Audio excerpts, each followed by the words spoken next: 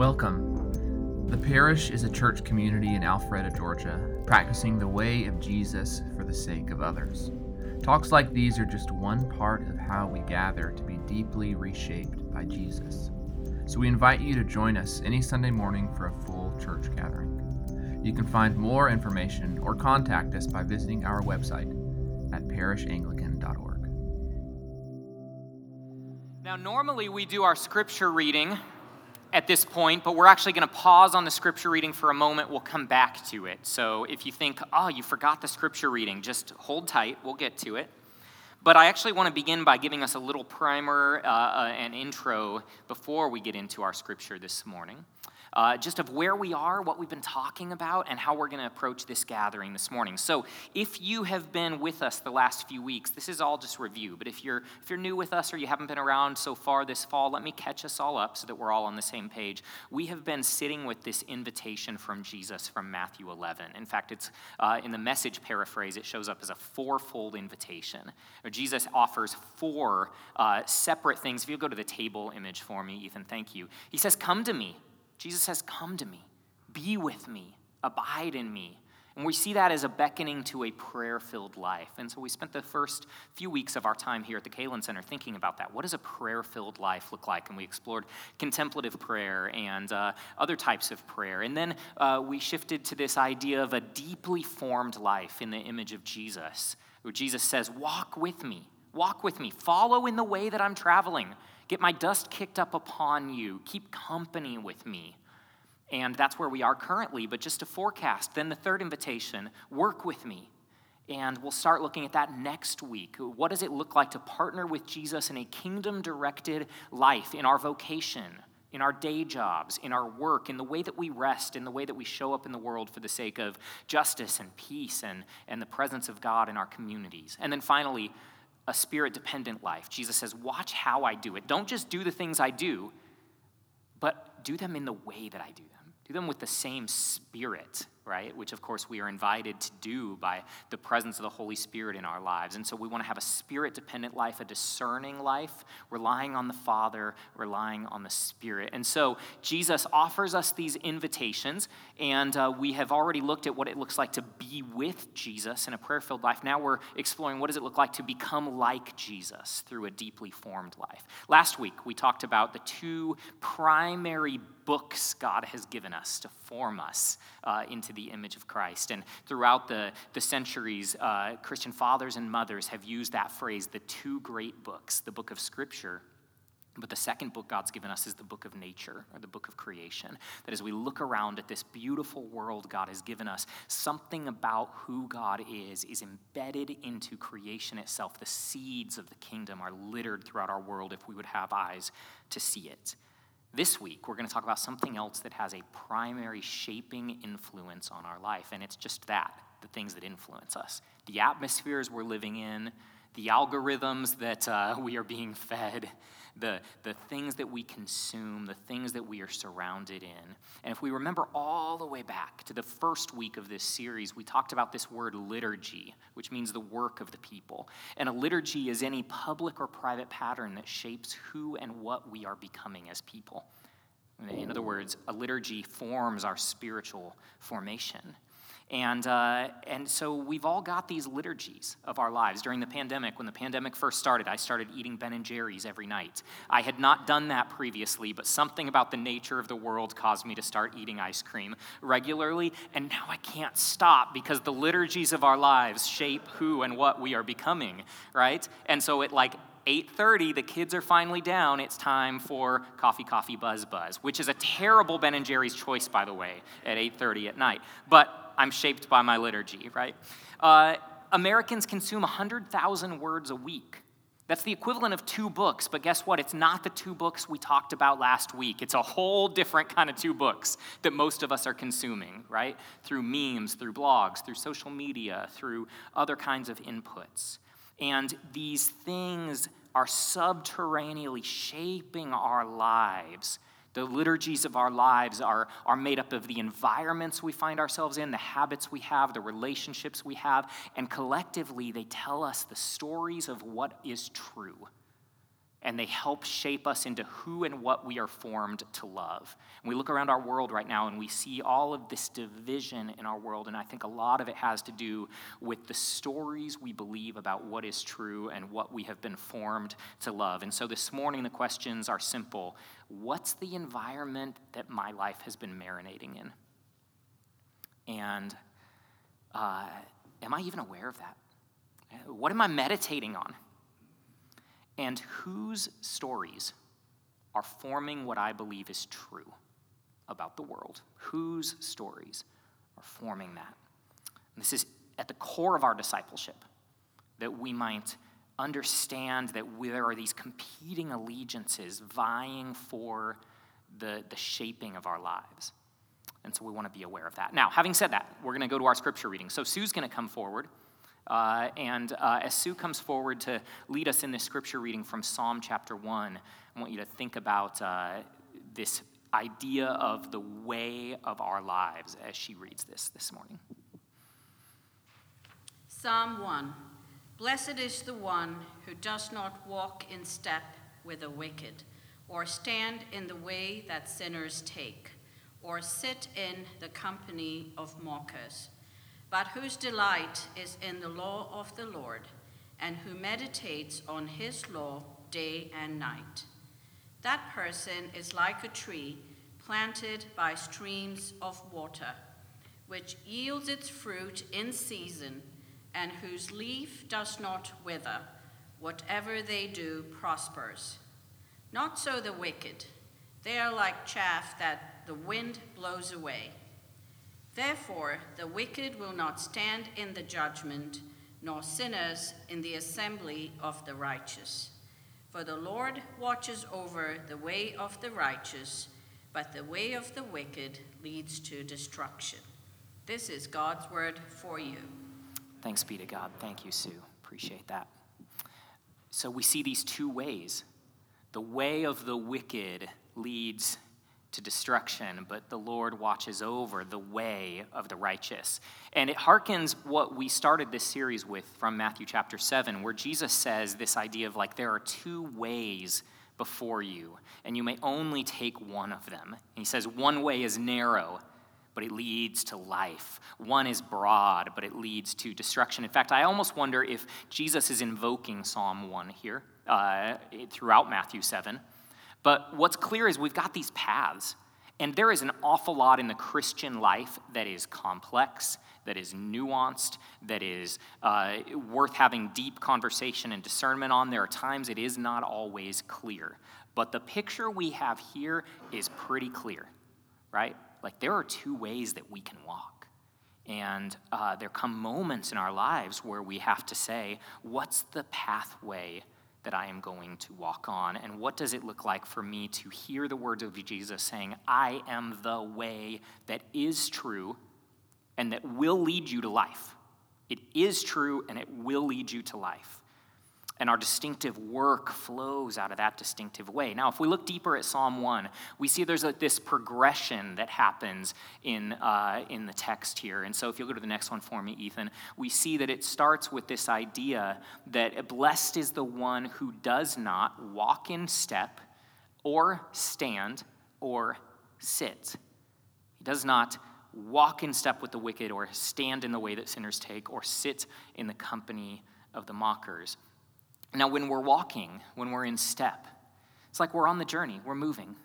And maybe I'm observing, maybe I'm exploring, maybe on my social media news feed, I'm checking out the different voices and what they have to say. Maybe I'm scrolling through the TV and I'm walking through the channels, so to speak. But then I find something that is interesting, and I move out of observation and exploration mode and into, let me linger here for a minute. I found something that caught my eye. So now we're standing, right? And once we stand, we start to just take it in a little bit more. Now I've delayed my journey. I've delayed my progress, and I'm lingering around this thing. We use the word stand to speak not just of observation and exploration, but also of association and identification. We say things like, I stand with those who ... right? So we're saying like there's something about this that like, yeah, I'm tying my ship to this. When we stand around something for an awful long time, eventually we get a little tired of standing, and we do this. And this is going to be here every Sunday from now on because it is so comfortable. And we start to sit, right? When I'm eating my Ben & Jerry's at night, I'm sitting with it. I'm very comfortable around it.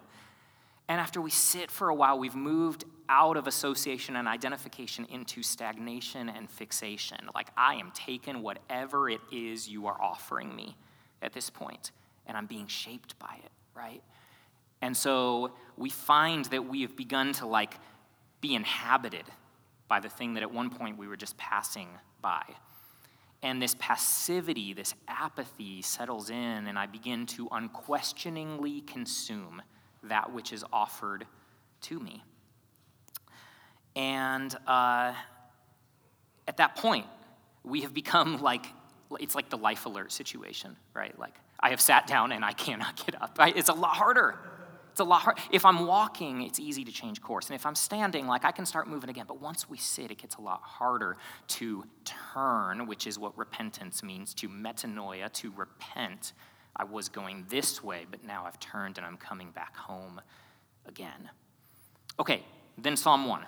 There's this fascinating thing that happens even deeper in the text. If you go to the next one for me, it says specifically, blessed is the one who does not sit in the company of mockers.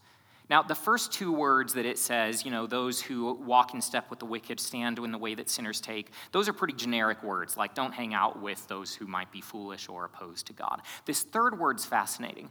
Don't sit down in the company of mockers. It's the word lutz in Hebrew. Lutz means those who talk arrogantly, who interpret, and who counsel. And deeply embedded into the word is this idea of a shepherd or a teacher who has a yoke. And if you recall, Jesus says, take my yoke upon you. And the image that we have here is others who are wisely offering a different yoke, an alternative yoke to the yoke that Jesus has. And that yoke that the other voices who are interpreting life for us have, it begins to hook into us, begins to secure us, and it changes the journey or the trail that we are walking. So the picture we're given here in Psalm 1 is that there are influencers or interpreters whose yoke hooks and snares us and causes us to walk a different path we would otherwise walk. We have a word for that in modern English, and the word is Instagram. Every time I go onto Instagram, I'm literally there are people whose job is to be an Instagram influencer, right? I'm signing up to be influenced. Now, everywhere we go at all times, we are signing up to be influenced. You coming here today, you have signed up to be influenced. Whether poorly or positively, that is up to you. So the question is not to escape influence. The question is who and what is influencing me? Am I even aware of it? Right? And so from doom scrolling social media to Netflix to cable news to talk radio, we are being shaped. We are being shaped. And so I want to ask us this morning in the vein of Psalm 1, is there anything that you're walking with? And you've got this deep voice inside, really subtle, really silent, just saying that's not healthy for you. It's not healthy for you, right? Is there anything that you're keeping company with or that you're standing up for that is unworthy of the way of Jesus? And is there any place that you've started to sit in the company with, and it's time to notice that and name it and get up and turn away from that which malforms you back into the company where we sit with the rabbi whose way is true and leads to life? So, that brings us back to some questions, and I'm going to have David come up here for a second. What we're going to do is just move into a kind of a time of practice where we're going to just try to think through how do we get out of this mode and into our actual lives, the raw materials of our lives. And so under your chairs, you have those cards, those Connect cards on one side, but on the other side, they actually have some questions on them. And we're gonna just spend some time going inward and thinking about how might we apply some of this. I'm going to just lead us through these questions for a few minutes, and then I'm going to talk for a few minutes more, and then I'm going to lead us through round 2 of these questions. So buckle up as we do that.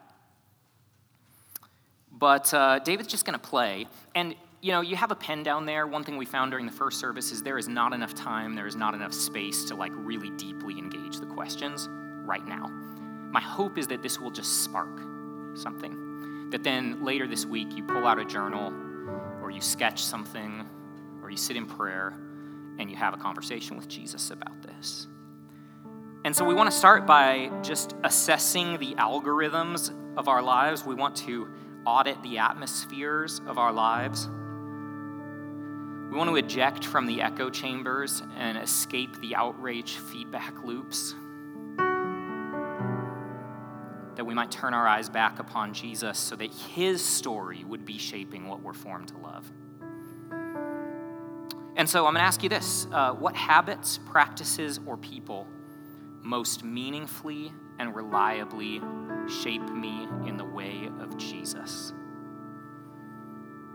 Think about where good fruit is in your life.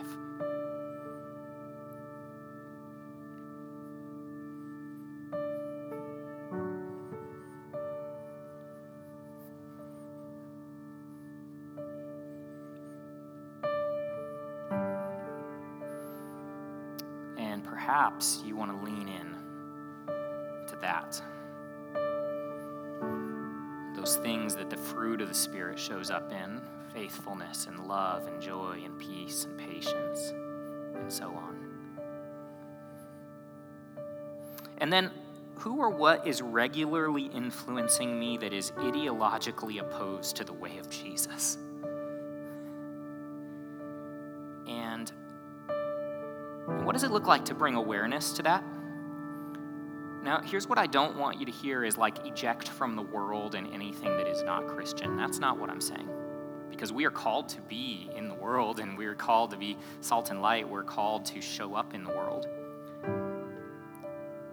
But perhaps there are certain social media accounts.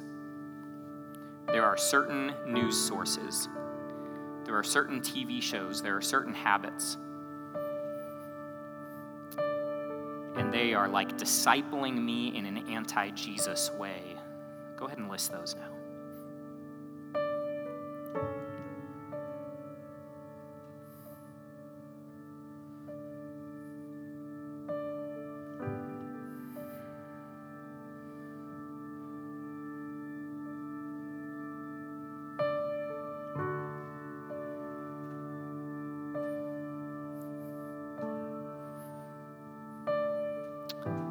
Of course, some things are not bad, but they are not helpful.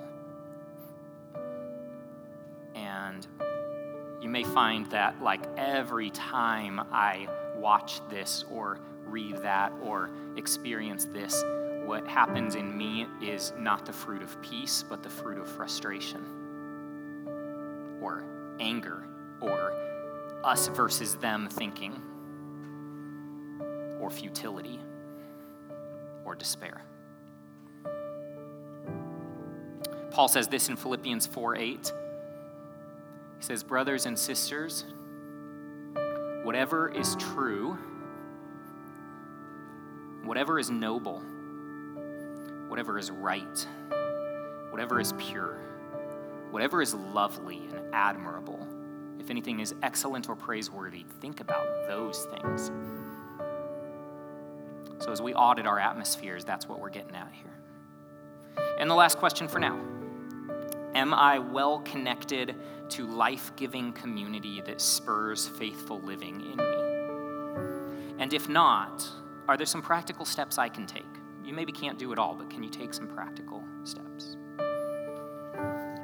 All right, so those are the initial questions. I'll invite you to just continue reflecting on those over this next week.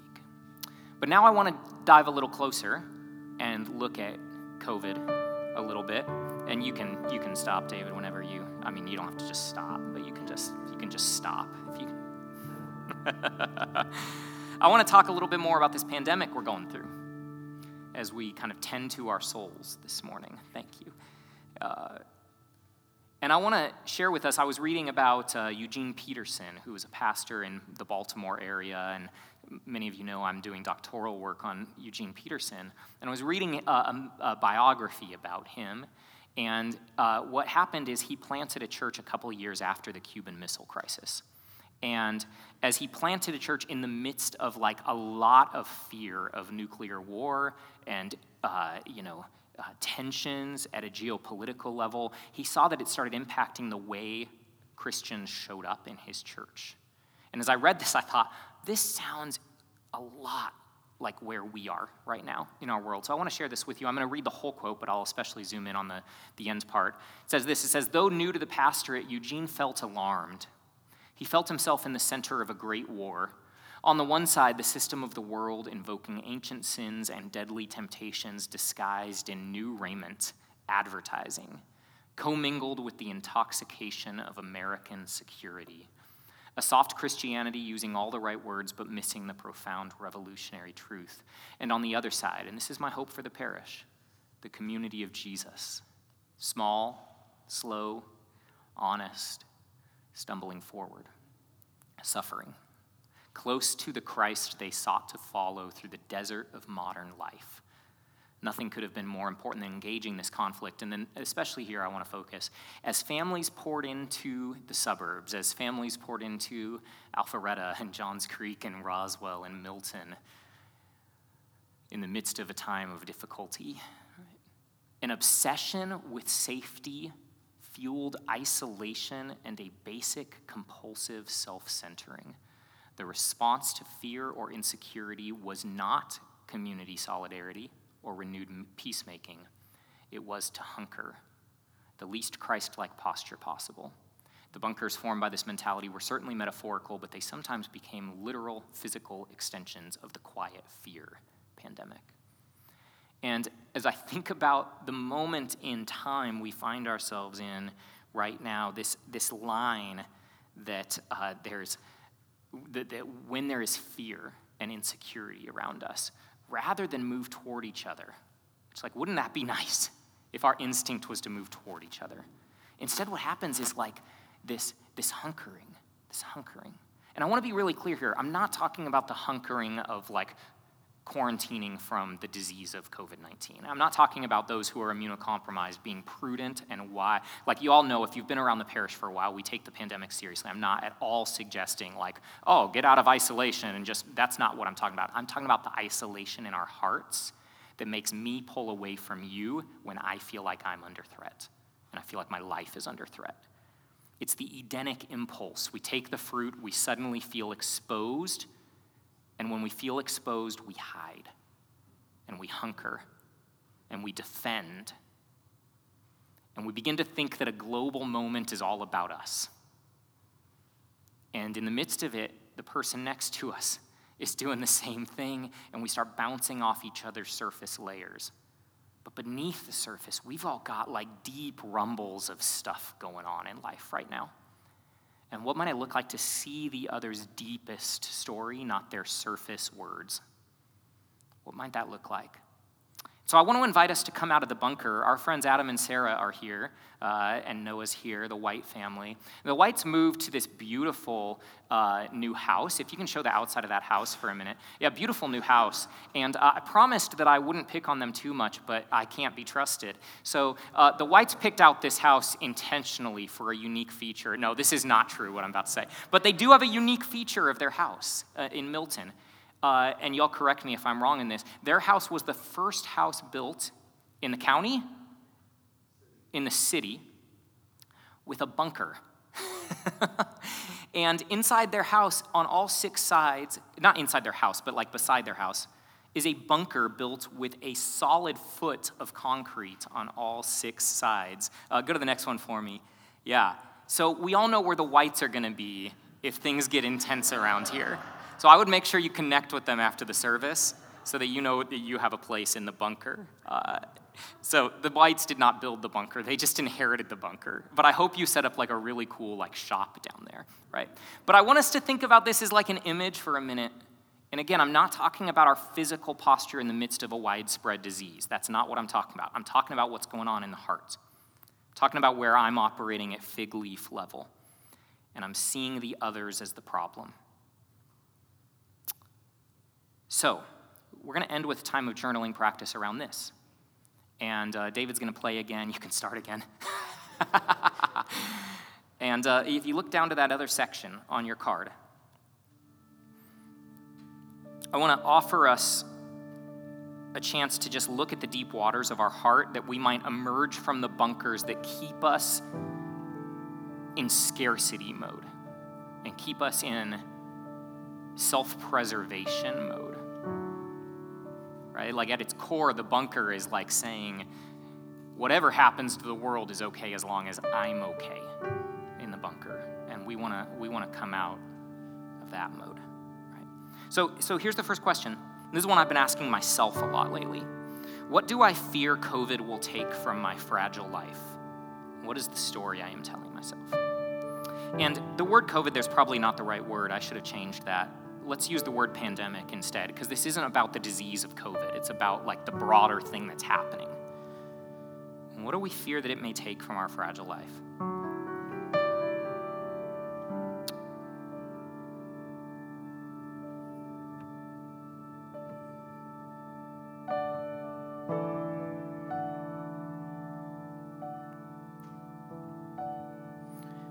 What are your fears around health, around work, around your finances, your children, the state of our society?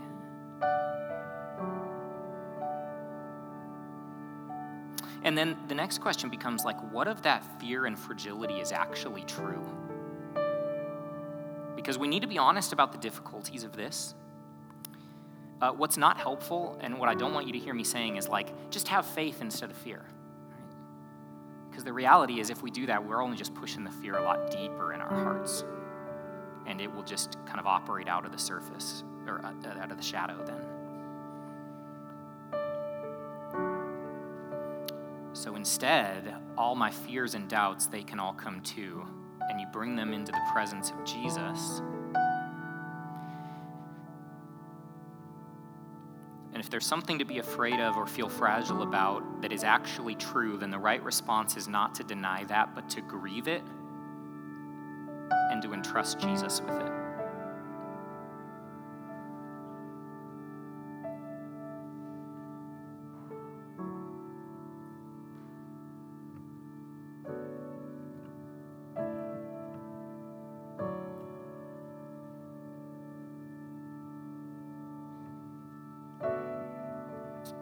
And then, okay, we know what's true of that fear, but what if that fear is influenced by ideologies that are unworthy of Jesus?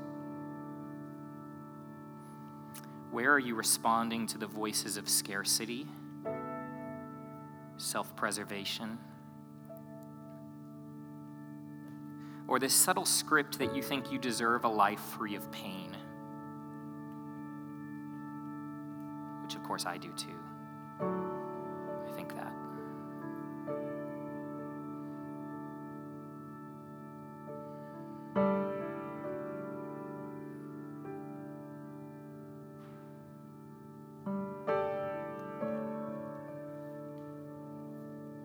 And how might you repent of the lesser gospels that are shaping you? And finally, Richard Rohr reminds us that some things are not rational or irrational, they are transrational, which means like they are just in a whole other category. And things like suffering and death and pandemic, I think, fit that category. And when we try to make sense of them up here, we're left with either the choices of denying it or blaming somebody else for it. And we've got a lot of blaming the other side, whatever the other side means, that dualistic thinking. But if we can see it, these are the moments that actually offer us like the greatest teaching of all. And so our final question is this: what might Jesus be teaching you through this pandemic, if you have eyes to see it?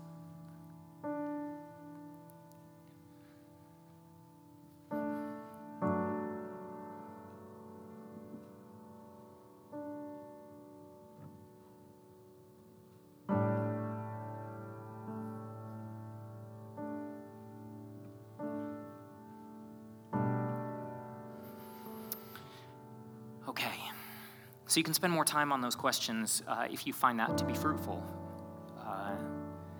And what I'd like to do now is just move to our time of confession. Probably this stirs up stuff in all of us, right? And stuff that would be good to bring to Jesus. So if you would, and as you're able, would you stand? Let's approach this table by confessing our sins against God and our neighbor. Say this aloud with me. Most merciful God, we confess that we have sinned against you in thought, word, and deed, by what we have done and by what we have left undone. We have not loved you with our whole heart. We have not loved our neighbors as ourselves. We are truly sorry, and we humbly repent. For the sake of your Son, Jesus Christ, have mercy on us and forgive us, that we may delight in your will and walk in your ways to the glory of your name. Amen. And may Almighty God have mercy on you, forgive you of all of your sins, forgive us of all of our sins, for all of us have gone astray. But now we are invited to return to the shepherd of our souls. Be at peace in the freeing, forgiving love of Jesus.